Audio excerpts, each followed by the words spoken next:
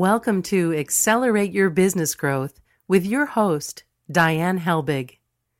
Diane is a leading small business development and leadership coach, author, and speaker who is passionate about sharing valuable ideas, tips, and techniques with business professionals worldwide. Diane brings you the world's experts and gurus in all things business. Whether it's sales, structure, social media, planning, or plateauing, guests bring their expertise and energy to each episode. When growing your business is your focus, Accelerate Your Business Growth is the show to listen to.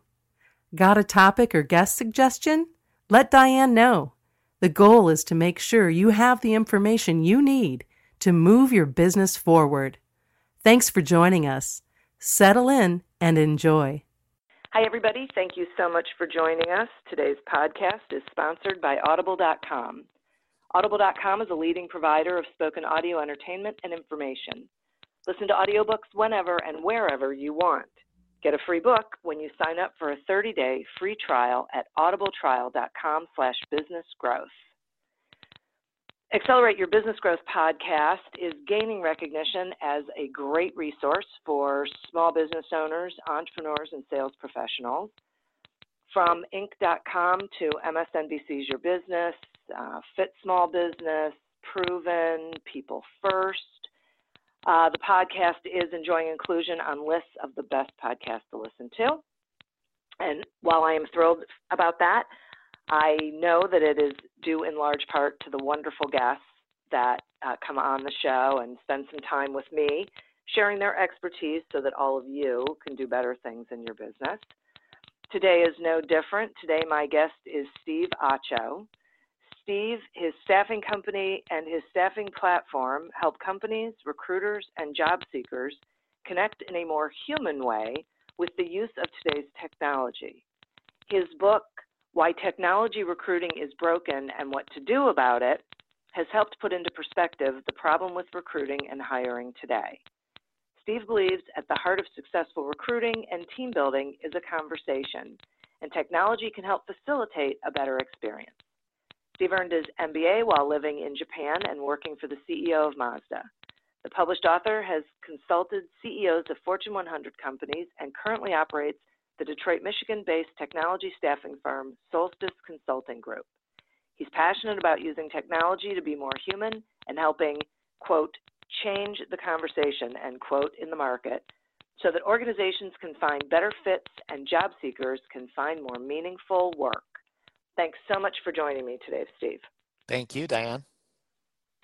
I mentioned to you before we actually went on the air that this subject of recruiting is one that we visit, but we don't really visit it from this vantage point. So I'm really excited that we're going to be talking about this. Sure. And I want to dive right in because the title of your book is Why Technology Recruiting is Broken, and I would like to know why you say that technology recruiting is broken. Sure. Yeah, that's a fair question. Well, first I want to let you know that while my company and most of the resources and clients that I deal with are very much data and technology experts, pretty much everything I'm going to say today and any strategic or tactical advice that I give is going to be not just limited to technology. It could be really any kind of matching hiring managers and candidates. But the reason that I say it's broken is I've been in this business for a little over 8 years, and I was really surprised. I'm going to tell a story first. I think there's a version of this story in every industry and in every business. There's a story about a woman who makes a brisket for her family all the time, and the husband sees her make the brisket. He's seen her do it, dozens of times, and every time she does it, she lops off the ends of the brisket, like maybe wasting 20% of it, and then she throws it in the oven. And he finally says, "Why do you always cut off the ends?" And she says, "I don't know. My mom taught me that way. I'm going to call my mom." And so she asks her mom, who taught her, and she says, "I don't know either. Your mother taught me. Call your grandmother." And she calls her grandmother, and her grandmother says, "Oh, when we first came to America, we had a tiny apartment, a tiny oven, and the roast wouldn't fit. And so we had to lop it." So, the obvious moral there is to not waste meat. No, I'm kidding.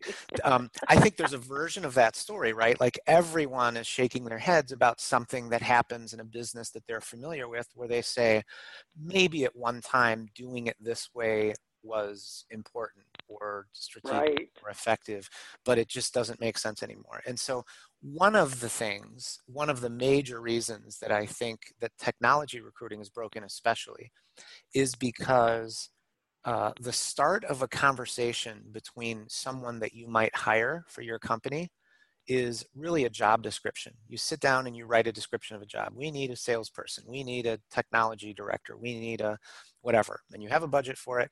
And you write down this job description, and you don't have to take my word for this. Please feel free to scour the web and search any job that you can. And you will find that a vast majority, almost all job descriptions, do not describe jobs. Instead, they describe attributes and skills and experience that someone has to have as a requirement for having a conversation about the job. And that is among the problems that I talk about, which there are only a few, I think, that are major that I see. That might be the biggest one, because a handful of bad things happen when you say things like, we're hiring a such and such, and in order to have a conversation about this, you must have these skills. It's interesting that no one in their life outside of, corporate America or small, medium-sized business America would ever do this. Like, Diane, imagine you were having a party at your house and you had 50 people coming to celebrate something and you needed a caterer. You would never think to put an ad on Craigslist or call your friends and say, hey, I'm looking for a caterer. Do you know anyone who has 5 years of experience with spatulas and oven mitts and convection ovens? It's like, and take that example for anything, snow removal, mowing your lawn, landscaping, anything you do, you only describe outcomes, and then you look for, usually a referral is the best way, right? That's what most of us still do, whether that's through social media or some other means. But essentially, the conversation is very human. It's just like, I need someone who can achieve these results. Do you know anyone? But that's not how the conversation starts, right? And so when people apply for jobs online, and they're applying for jobs that say you must have this list of skills, I guess the first answer to the question of why do I think it's broken is because the start of a conversation in hiring someone is a job description, and the way that they're written now is both not compelling or interesting, and it's also a really bad way to start a conversation with someone. And so it's essentially a strategy that says, I'm going to try and weed out the weak. This is what we used to do 40 years ago. We used to, IBM and other companies would take out job ads in newspapers and say, mail me your resume. And then some poor person on the other end of that is receiving just envelopes with hundreds of resumes. And in order to make their life easier, they could just literally throw away any resume that didn't have a college degree or an MBA from a whatever school, or, you know what I mean? And so they're essentially, they're without saying this out loud, they're saying, we are committed to a strategy called weed out the weak and see who's left. And if you think about, and I'll give you some examples of what happens in real life, and I don't just mean in tech. In tech, for example, the best developer at Apple is almost 10 times more productive than the average software engineer at other companies. The best salesperson at Nordstrom brings in 8 times more revenue than an average sales associate. You could go on and on. The best transplant surgeon at a top medical clinic has a success rate that is 6 times better than the average. So my point is, top talent matters. And a really bad way to start a conversation with the general public and say, we're looking for top talent, is to fold your arms and say, we will only talk to you if you have 5 years of this and 3 years of that and a college degree. Does that make sense? Boy, that really does make sense, and I never would have seen it that way. But really, so you're not really saying we want to know about your talent. What you're saying is you need to check all these boxes, and if you check these boxes, we're going to assume you have the talent. Exactly. Yeah. So Oh, you're essentially, you're starting by thinking, and I don't want to be too critical because it really is a common human default to say, I want to hire someone, and the first thing you think is, what kind of person will be good? Well, I need someone who has great communication skills, and I need someone who's very organized, and all that stuff is true. I don't mean to belittle skills and experience because they are important. But if we could switch one thing and write and talk about job descriptions in this way, and I'm going to give you kind of strategic and tactical advice at the same time. I don't care what the size of your company is. You could be a one-person company hiring one more person, or a 50-person company hiring 5 more. But if you started to write it and thought about it almost as an advertisement. Think of what an advertisement does. It doesn't, other than billboard signs who are just trying to get everyone in a certain demographic and trying to get a small percentage of millions of cars that drive by, most people that are selling to, toys to children are not advertising in Cosmo for good reason. And so they're not trying to say, like, let's get in front of as many random eyeballs as we can and then collect, a whole bunch of people and then weed out 90% of the prospects and see who's left. So if you think about it as an advertisement, now you start thinking about your target market as if you were selling them something. And you think, how can I write this in such a way that it's compelling for a person who's interested, who's motivated to do this work? And then the second thing you do, and that's a little bit more of an art than a science, right? Just like writing ad copy is much more of an art. There are people who are really good at it, and there are people who are not as good, and there's a scale. But this part of it, I think, and this is why I say technology recruiting is broken, because with technology, you are always doing something using tech that involves an outcome. You are literally either building, creating, upgrading, securing, transferring, integrating. I mean, it literally starts with one of those words. And so if someone says, so what I do with my clients is I first have them say, the most important question that they can answer from me when they're looking to hire a certain person is to answer the question, what are the few most critical things that they have to do in order to be successful? And typically when I ask that question, they'll start with their list of skills. Well, they have to be really good communicators, and they have to have 5 years of this kind of technology. And so I listen and I say, that's great. What are they going to do with their great communication skills? What are they going to do with their 5 years of technology? And what I'm trying to do is get them to start a sentence with a verb, because there's no such thing as good communication skills unless they're in context of something. I have good communication skills, but you would not put me on the news. I would not be a good news anchor.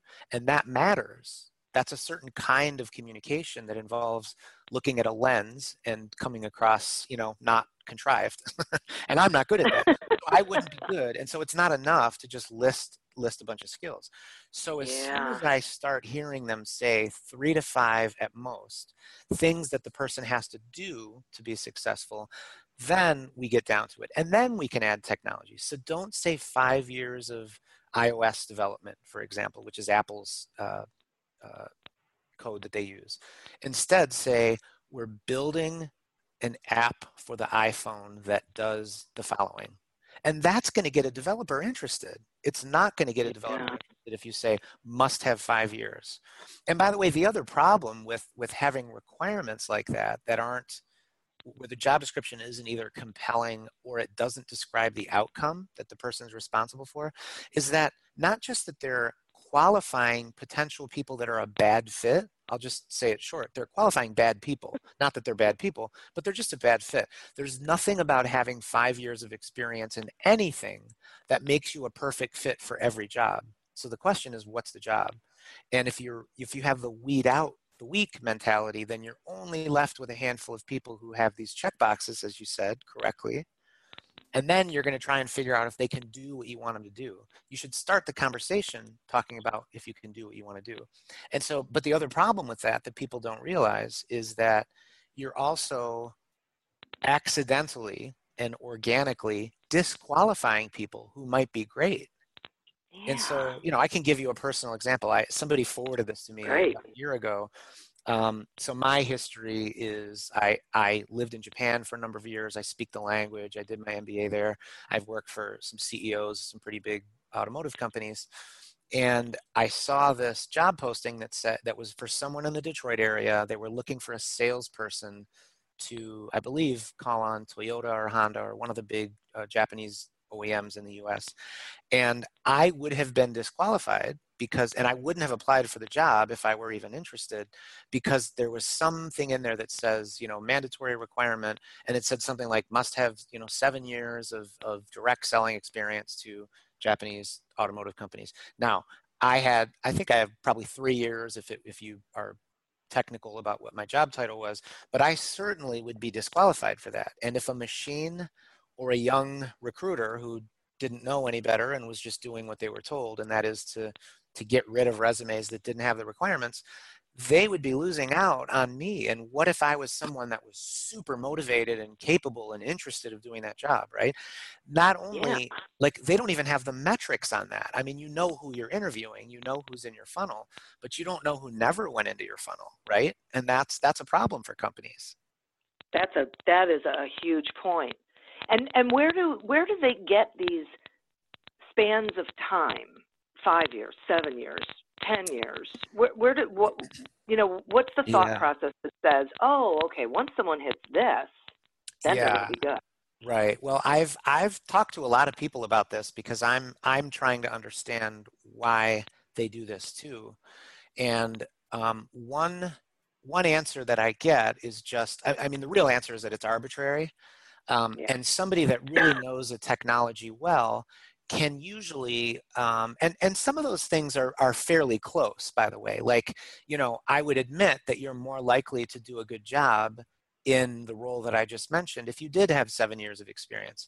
But the problem is that doesn't guarantee you'll do a good job, and that doesn't guarantee that someone who has 6 years and 3 months or even 3 years wouldn't do a good job. So some person who is really the technical professional, who knows the business, who knows the technology or whatever, is thinking to themselves, you really need X amount of experience in order to really get into problem solving with this kind of tool, right? That's the first answer. The second answer is a little less fortunate, and that is that it is a way of discriminating legally. And what I mean by that is there are companies that actually don't want to hire people that are over a certain age. And of course, they could never say that or they would get in trouble. And so by putting a range in there, like must have 3 to 5 years of experience, and then they get some, 47-year-old man, they can turn that person down because they can say, well, that person's actually overqualified. We want someone with 3 to 5 years experience. It's a mid-level job. And so they're not really thinking about whether the person is capable and motivated to do this job. They're thinking about what they think they want and what what would seem to be a good fit, right? Yeah, right. It's so weird because it sounds common sense, doesn't it? Well, what you're saying sounds common sense. Yeah, it just seems like, of course. How does it happen? But just search the web and you'll see how it happens. Oh, it's happening everywhere for sure. And the companies that I talk to, the business owners that I talk to, say hiring is one of the hardest things that they do, and writing a job description is one of the hardest things. Sure, and that's because actually they want good people, they just don't know how to get them. Yeah, exactly. And there's no one right answer to how to get them. There's lots of strategies. There's certainly referrals, employee referrals. There are more resume databases than anyone knows what to do with, including LinkedIn.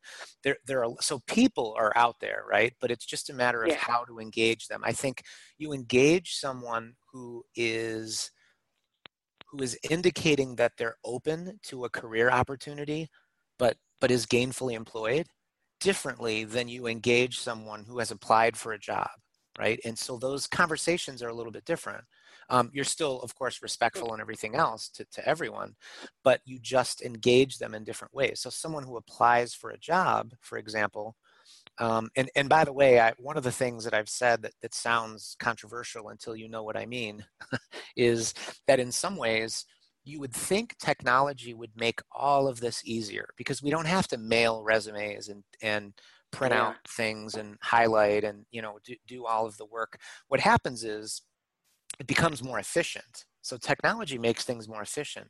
But the problem with that is if you apply efficiency to something that you shouldn't be doing in the first place, it's essentially, kind of like in the roast story that I told, it would be like if you and I came up with this great technology that very efficiently cuts off the ends of every roast.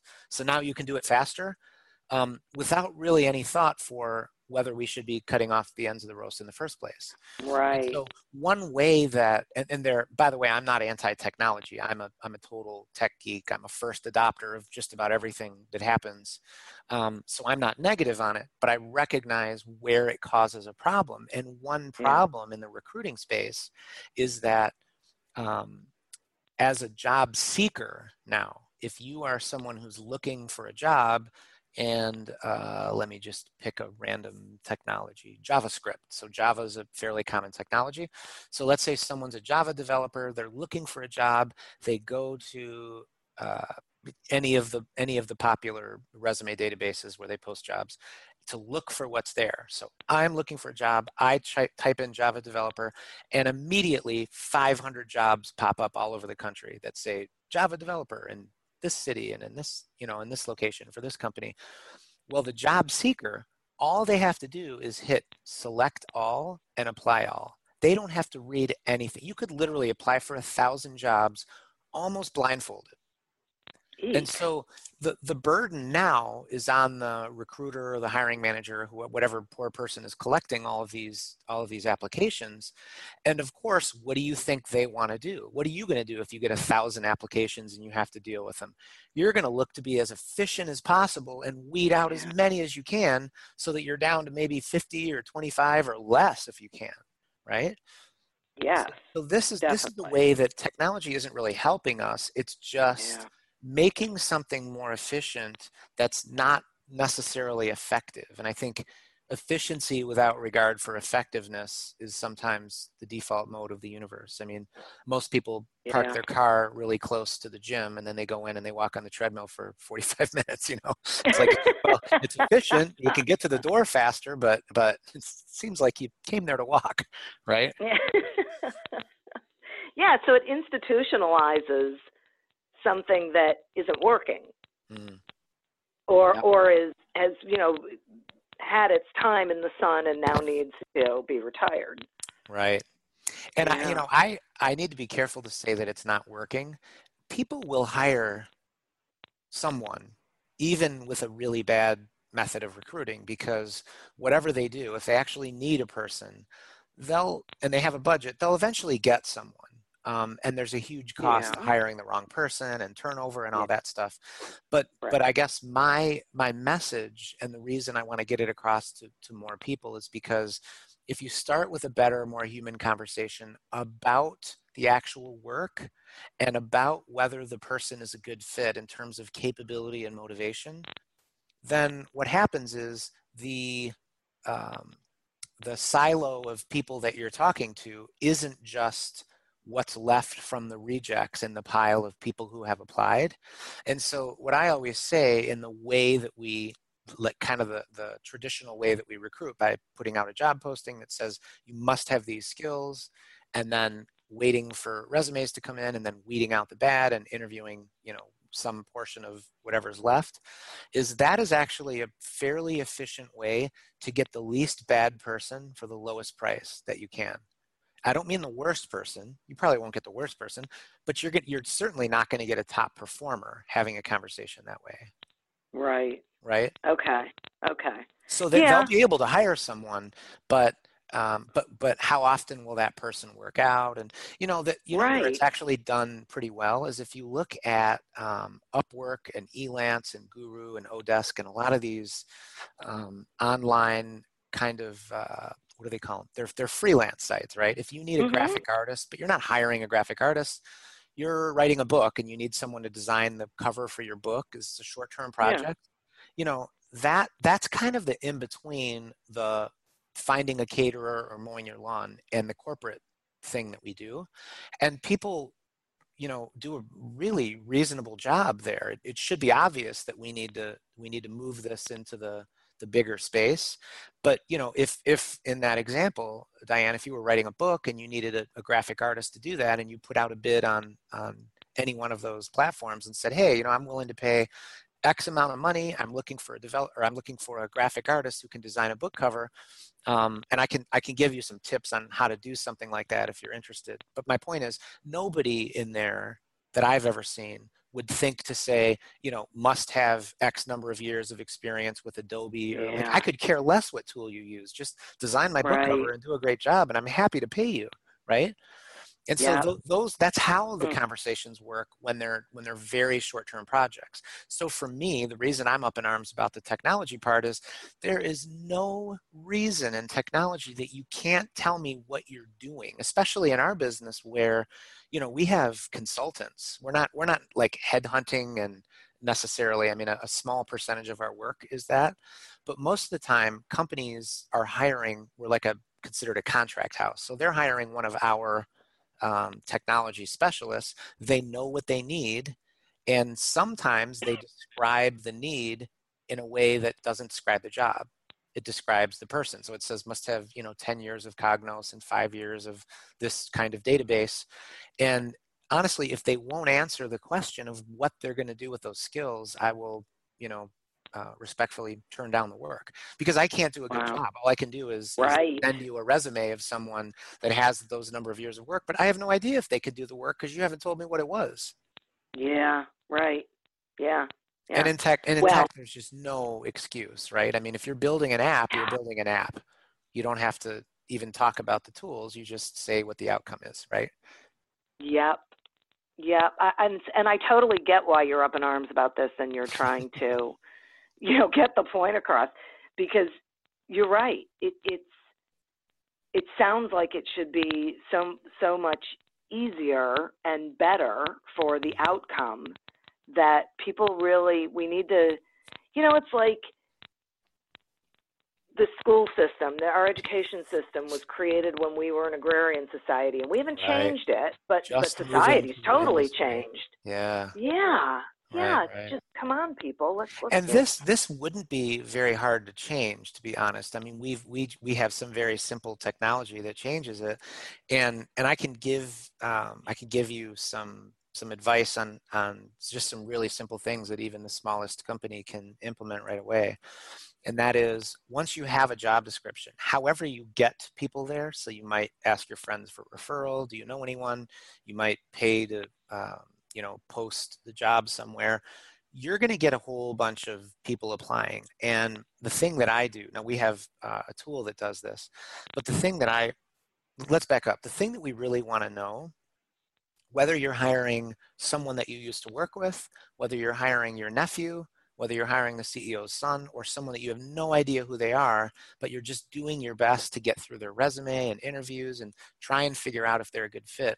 What are we really talking about? What are we really asking? Well, we want to be convinced that this person is capable of doing the work and motivated to do this job, right? I mean, those are the two things, no matter who you end up hiring.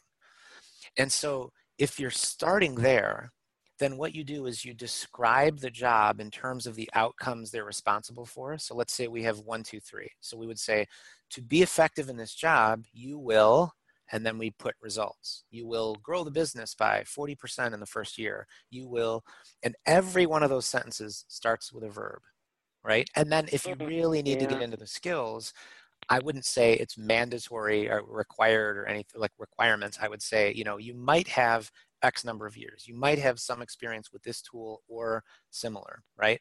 And what that allows you to do is not get rid of people who haven't worked on that exact tool or don't have that number of exact years. So then let's say you get 200 applications. What do you do now? Well, since I don't know whether people have actually read the very job that they're applying for, unfortunately, we have this system that just automatically replies, and it says, thanks so much for your interest. As you can see from the job posting, these are the 3 things that you have to do in order to be effective in this job, in order to be considered successful. Please write a short, concise sentence under each one that tells me your most relevant experience compared to the objective. And so here I'm actually testing a couple things. First, I'm testing whether they even respond. And if they don't, that's totally fine. One of the things my business partner says that I love is she said, companies spend so much time weeding people out. Like that's what they do. They build systems and they hire people and they say, look through these 1,000 resumes and get rid of everyone who doesn't have a college degree or whatever nonsense they're doing. She says they spend so much time weeding people out when people are happy to weed themselves out for you. I was like, that is she's right. Like she's absolutely right. Yes. Like that's what's happening. I get a 3% response rate to that. So if I have 200 resumes, I'm only down to 6 people who respond, and some of them don't respond that well, but most of them do. So if I'm giving it back to them and saying, please let me know. And by the way, I consider this a very rational and very human question. I'm still trying to ascertain if we are a good fit for one another. I'm not Absolutely. prove yourself to me, right? And by the way, the other way that I'm doing that is I'm acknowledging that there are people out there who may not have done the exact thing, but they have portable skills and they're very motivated and they have a great attitude. And that's the place to tell me. And I'll give you an example that's probably from your own personal life. People who have achieved any amount of success, and I'll put you and I both in that category, have likely been in roles or taken on projects that by all outside accounts, we were not, quote, qualified for. What qualifies you, or I should say, before you started this podcast, what qualified you to start a podcast? How many podcasts had you started successfully before this, right? Like we would all give up on anything successful before even trying it if we had to have the exact experience the first time, right? Yeah. So this gives you the place to say, and I'll use you as an example. If you're applying for a job that's on a radio show, well, let's say you've never worked on a radio show, but you say, here's the most relevant thing I've done. I started and ran a podcast and did every single technical and business and administrative thing that you have to do in order to make this successful. From this to this, from advertisers to, marketing to, those are all very, like I would go for that resume before someone who just said, well, I check all the boxes. I have 10 years in radio. I know how it works, right? And so that it gives that person the opportunity, and it also gives them the opportunity to weed themselves out. So to either not reply because they don't even remember that they applied for this job, or to weed themselves out by, I'm kind of testing them on skills that matter. I don't need you to tell me that you have good communication skills. I'd rather that you showed me. And so if I'm hiring someone for, let's say, Apple is one of our clients, well, I'm not going to have somebody representing my company at Apple when their response to something from me that starts with, please write a concise sentence that tells me ... has 6 paragraphs and is obviously something they copied and pasted from their resume. I'm also not going to have one where somebody responds and there's 7 words and 5 of them are misspelled. It's like you don't have to tell me you have attention to detail or you don't. I can see it right there, right? So I'm testing for the very skills that are important without, like, attention to detail is important. I don't need to ask, so how attentive are you to details? You're showing me. So that's think this is. Yeah, so I have to take a quick sponsor break, but I just have to say that I really, really, really love this concept, because this is the thing that people struggle with, that anybody can say what they need to say. They can answer the questions to get the job, but the question is, are they really the right person for the company, for the job? Can they really do the job? Right. And so having people, having the opportunity to allow people to exhibit what they can and can't do really tells you. And that's the thing that hangs hiring managers and business owners. That's the thing that hangs them up. They don't know whether the person can actually fulfill the position. Sure. So before you respond to that, I'm going to take a quick sponsor break, and then you start again. Okay. Accelerate Your Business Growth podcast is happy to be sponsored by Audible.com. Audible.com is a leading provider of spoken digital audio, entertainment, and information. They have over 150,000 titles to choose from, and you can listen to them on any device, including whatever you're hearing us on right now. If you sign up at our link, which is audibletrial.com/businessgrowth, you get one free audiobook and a 1-month trial of the service. Some examples of books you can listen to on audible.com are 80/20 Sales and Marketing by Perry Marshall and The Go-Giver by Bob Burg. So visit audibletrial.com/businessgrowth, explore the books that are of interest to you, and receive one free audiobook when you sign up for the trial. Today we're speaking with Steve Acho about improving the hiring process, not necessarily through technology. So if you want to respond to what I said, that's cool. If not, I would really like to hear some more of these strategies and tactics that that organizations can be using. For hiring. For sure. Okay. Well, on the hiring side, just to kind of recap what I said, I think, the biggest thing, if you look at the first, like my book is kind of laid out in why technology recruiting is broken. So I spent about half the book ripping on it, ripping on the industry. And then there's a bunch of jokes, and not really jokes, but actual real emails that I've received that are funny. And then the second half is the what to do about it. And so, the first couple things I think are just conceptually what's broken is that we continue to have a strategy of weed out the weak. And that's obvious because all of the job descriptions, not all of them, many or most of the job descriptions simply just don't describe the job, they describe skills. And so what to do about it is to make sure that you write a job description and talk about a job in terms of two things. One, that it is compelling to the person that would be interested in doing that work. And two, that it actually describes the outcome and what work they need to do. And I can give you a little mental exercise I've given to some of my clients before when they're looking to hire full-time employees. Long term. And what I do, because it's actually difficult, it's a hard part of the conversation for me because I find people can't get it out of their heads because they've been doing it for so long, or they've been trained that way, or maybe they actually disagree with me, but they really believe that nobody with less than 5 years of X, or nobody without a master's degree in computer science, or whatever it is that they're stuck on, would be able to do the work. And so what I do to kind of get them out of describing the person, which is what that is, rather than describing the job, is I say, forget the job description for just a minute.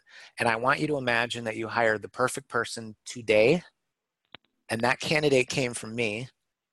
And 90 days later, 3 months into their job, on the same day, you have a call to me, and you're going to either yell at me or you're going to thank me, and you have a performance review with that person. So now they've been working for you for 3 months. You decided to hire them. What would happen in that performance review? What would have to happen for you to say, wow, you've done a great job. This is awesome. I can't wait to work with you more. What would make you call me and say, you nailed it. This is really the most capable and motivated person. And I guarantee the answer to that question isn't that they had 90 days more of Excel or whatever experience that they said on the original job description, right? So if they required that someone has 3 years of experience in Java, I can almost guarantee that there's no such thing as a performance review 90 days later that says, thanks so much for coming. You've been doing great work. And I can tell because now you have 3 years plus 90 days of Java. So go back to your desk and keep kicking butt. That doesn't happen. It's actually called a performance review. So we're reviewing people based on their performance. We should try and hire them based on their past performance and the best we can possibly do at trying to ascertain whether they're actually capable and motivated to do this work. And so that's just the start of it, is just to have a compelling job description that isn't boring and one that describes the outcome. Now, the second part of that is really to have some kind of a system, and the way I'm saying this is very intentional, not to weed out people, but to actually organically qualify the most capable. based on the skills that are important. And so, whatever, there are multiple ways to do this. The way that we do it, because we're usually in tech and we're usually in working through, LinkedIn and some of these different systems, or even other agencies that might be pitching their consultants. The very first conversation that I want to have is simply a response to why they feel. I'm going to give them a chance to tell me why they are excited about and why they feel they are capable of doing this work. And in that answer, it can't just say 5 years of experience. It has to there has to be some outcome. So if, it becomes very easy sometimes in tech, because if someone says, well, I want you to build me a consumer-facing website that can sell these kinds of products and that can conduct the transaction online, right? Well, I don't really have to dig into someone's personal history and years of experience and education. I just say, hey, point me to the most relevant thing you've done. And then they show me a website and I'm like, wow, that's cool. That's what I need you to do. I need you to build a website that sells products like these, right? And then we can talk about the real specifics of mine. And so, by the way, if you ever, I'm going to give you one more kind of tip here for everybody. If you're ever using any of those freelance sites where you're hiring someone just for a specific short-term project, like the example I used was designing a book cover. If you've done that, you'll notice that there are a good amount of people around the world. So in every time zone and every country that are bidding on it. For something like the one I just mentioned, you'll have a whole bunch of people that'll bid, I'll do this for $25, and someone else will do it for $2,500, and everywhere in between. So one of the first things that I do is when I write the project description, I make it as short as I can. And I say, I'm looking for someone to design a book cover that has these specs, and it's this is the title, and it's about this, it's in this industry.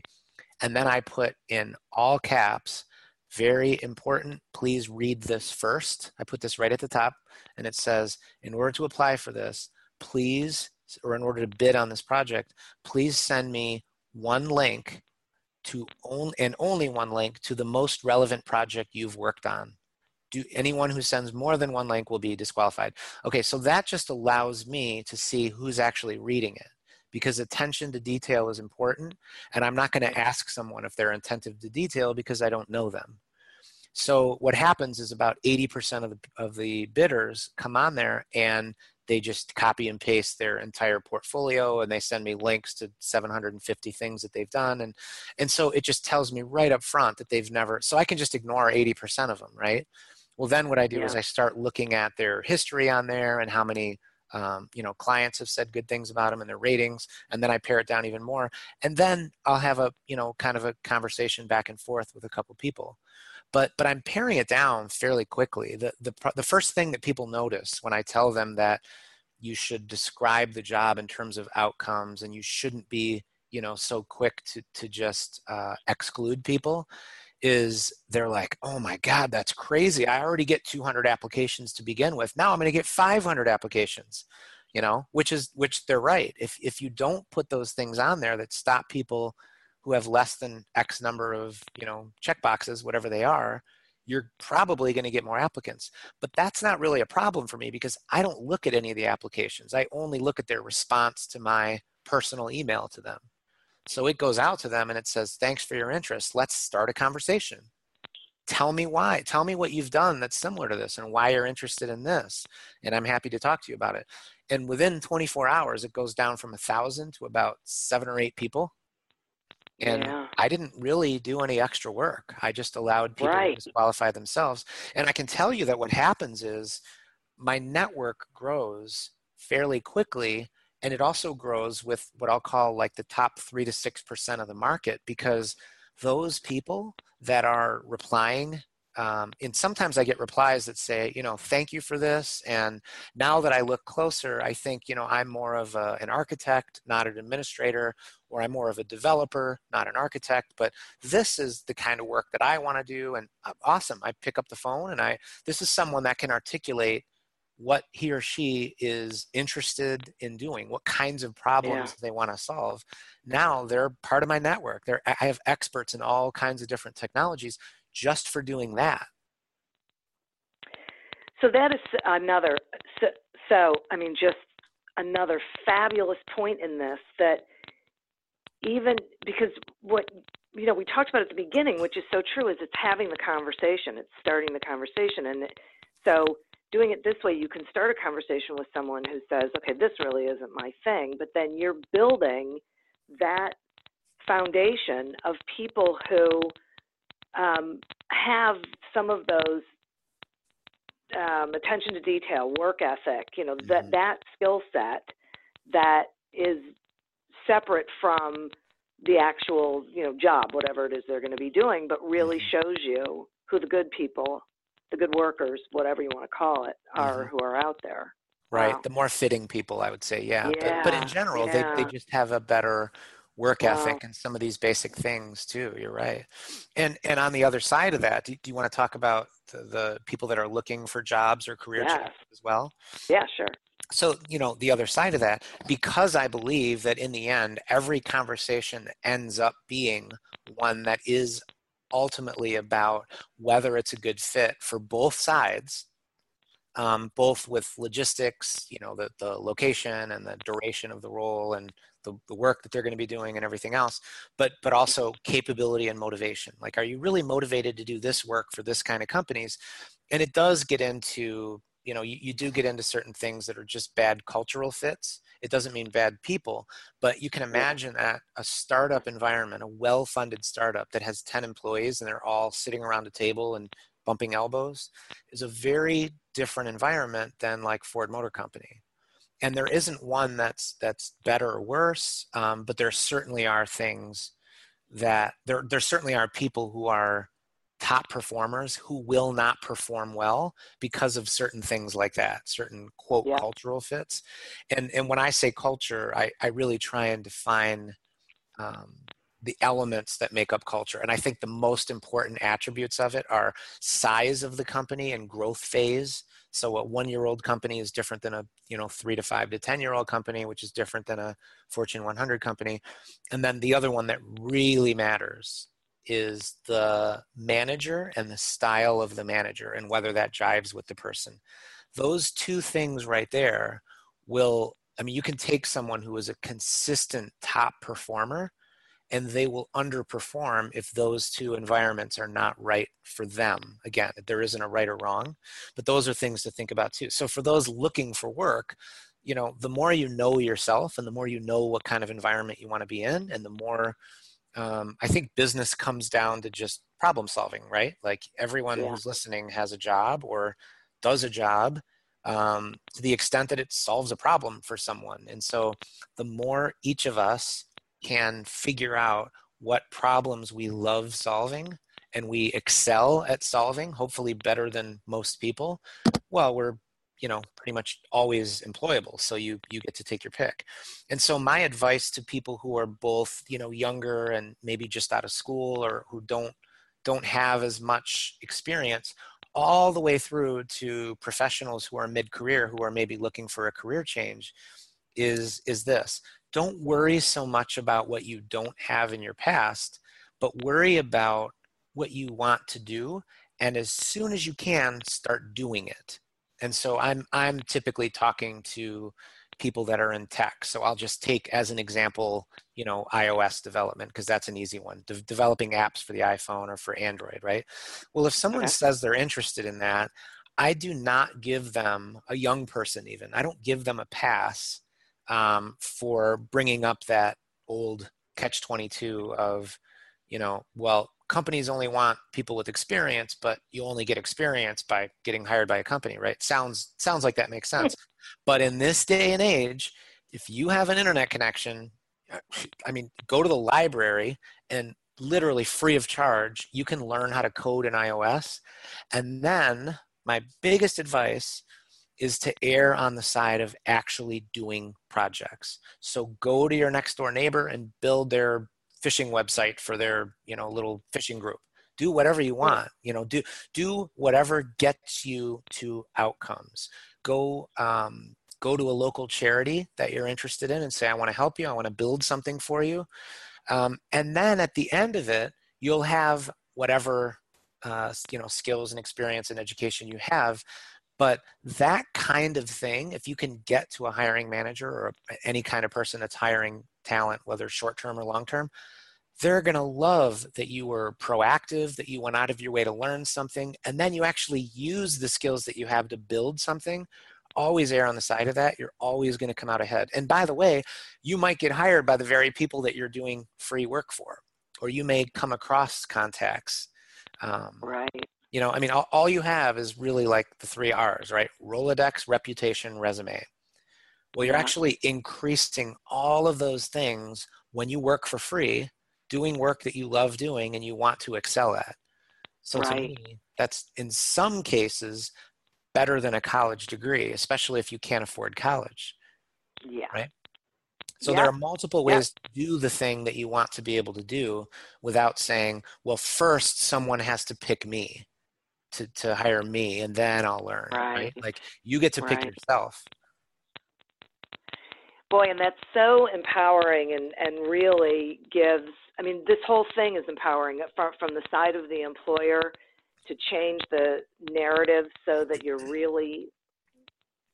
letting people self-select out and you're really learning about the people who really have the skills that you're looking for. And then from the employee standpoint, because when you can take control of your future and take control of your job search, it works better, right? You're not at the mercy of people who you're sending 8 million resumes out and on the internet, and they're falling into that black hole that then never to be seen again.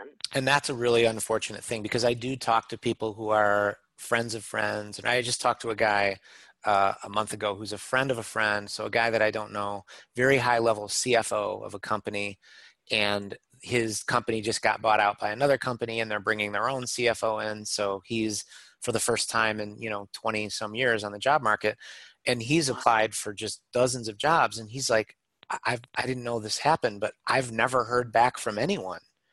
And I said, well, don't worry about that. It's unfortunate, but the truth is your resume may never have gotten to a human, because there are just machines now that just say, rule out anybody who doesn't have this word on their resume 7 times. Or if it's not a machine, it's just the lowest paid worker that they can find that say, hey, you're a recruiter now. So here's what you do. See these 300 emails? Look at each one of them and just delete every one that doesn't have, doesn't fit into these checkboxes. And, forget that a monkey could do that. It's just not useful. It's just the equivalent of wasting meat for no reason because somebody used to have a small oven. Exactly. I so love that example. I just thought that was terrific, because it just drives the point home so clearly that some things are you just got to stop doing. They just are not effective anymore. They make no sense. Right. Wow. And I think everybody has a version of that in their life or their work. They can shake their head and go, oh yeah, I know enough about this to know that this should not be done anymore. Exactly. That's exactly right. So, Steve, I really appreciate you sharing all of this. I feel like, I know I've learned things, which lets me know that the listeners are learning things too, but I'm seeing it so differently now than I have ever, and I used to do a lot of hiring, and so this is really invaluable to the audience. Thank you so much for spending time with us. Yeah, thanks for having me. Will you let the listeners know where they can get your book and get in touch with you and anything you want to tell them? Yeah, thanks. Well, I'm happy to connect with anyone on LinkedIn. My name's just Steve Acho, A-C-H-O. It's pretty easy to find me on just steveachoresources.com. And I wanted to let you know that just for your listeners, I have a URL that just has a handful of freebies for them. So there's a summary of my book that's very short. There's a video that helps with hiring and getting hired. And I'm also happy to do a free consultation. And that is just, it's kind of got the abbreviation of your podcast, Accelerate Your Business Growth. So it's steveachoresources.com/AYBG. And I think you're going to have that in the show notes too as well, right? Yep, I Great. am. That's really great. Thank you so much for doing that. I also like to thank our listeners. You're the folks we're doing this for, as well as our sponsor. To get a free trial and a free audio book, go to audibletrial.com/businessgrowth. Continue to prosper and be curious, and try things a little differently in the future. And until we meet again on another episode of Accelerate Your Business Growth, goodbye and good day. Are you tired of seeing your teen or young adult struggle on a path that clearly isn't the right fit? Is your teenager confused about which direction to take after high school? The future of work is changing rapidly, and our kids need to know all of the options available after high school so they're empowered to make the choice that is best for them. In each episode, we explore the latest trends that are shaping the opportunities of today and tomorrow. I'm your host, Betsy Jewell, and this is the High School Hamster Wheel Podcast.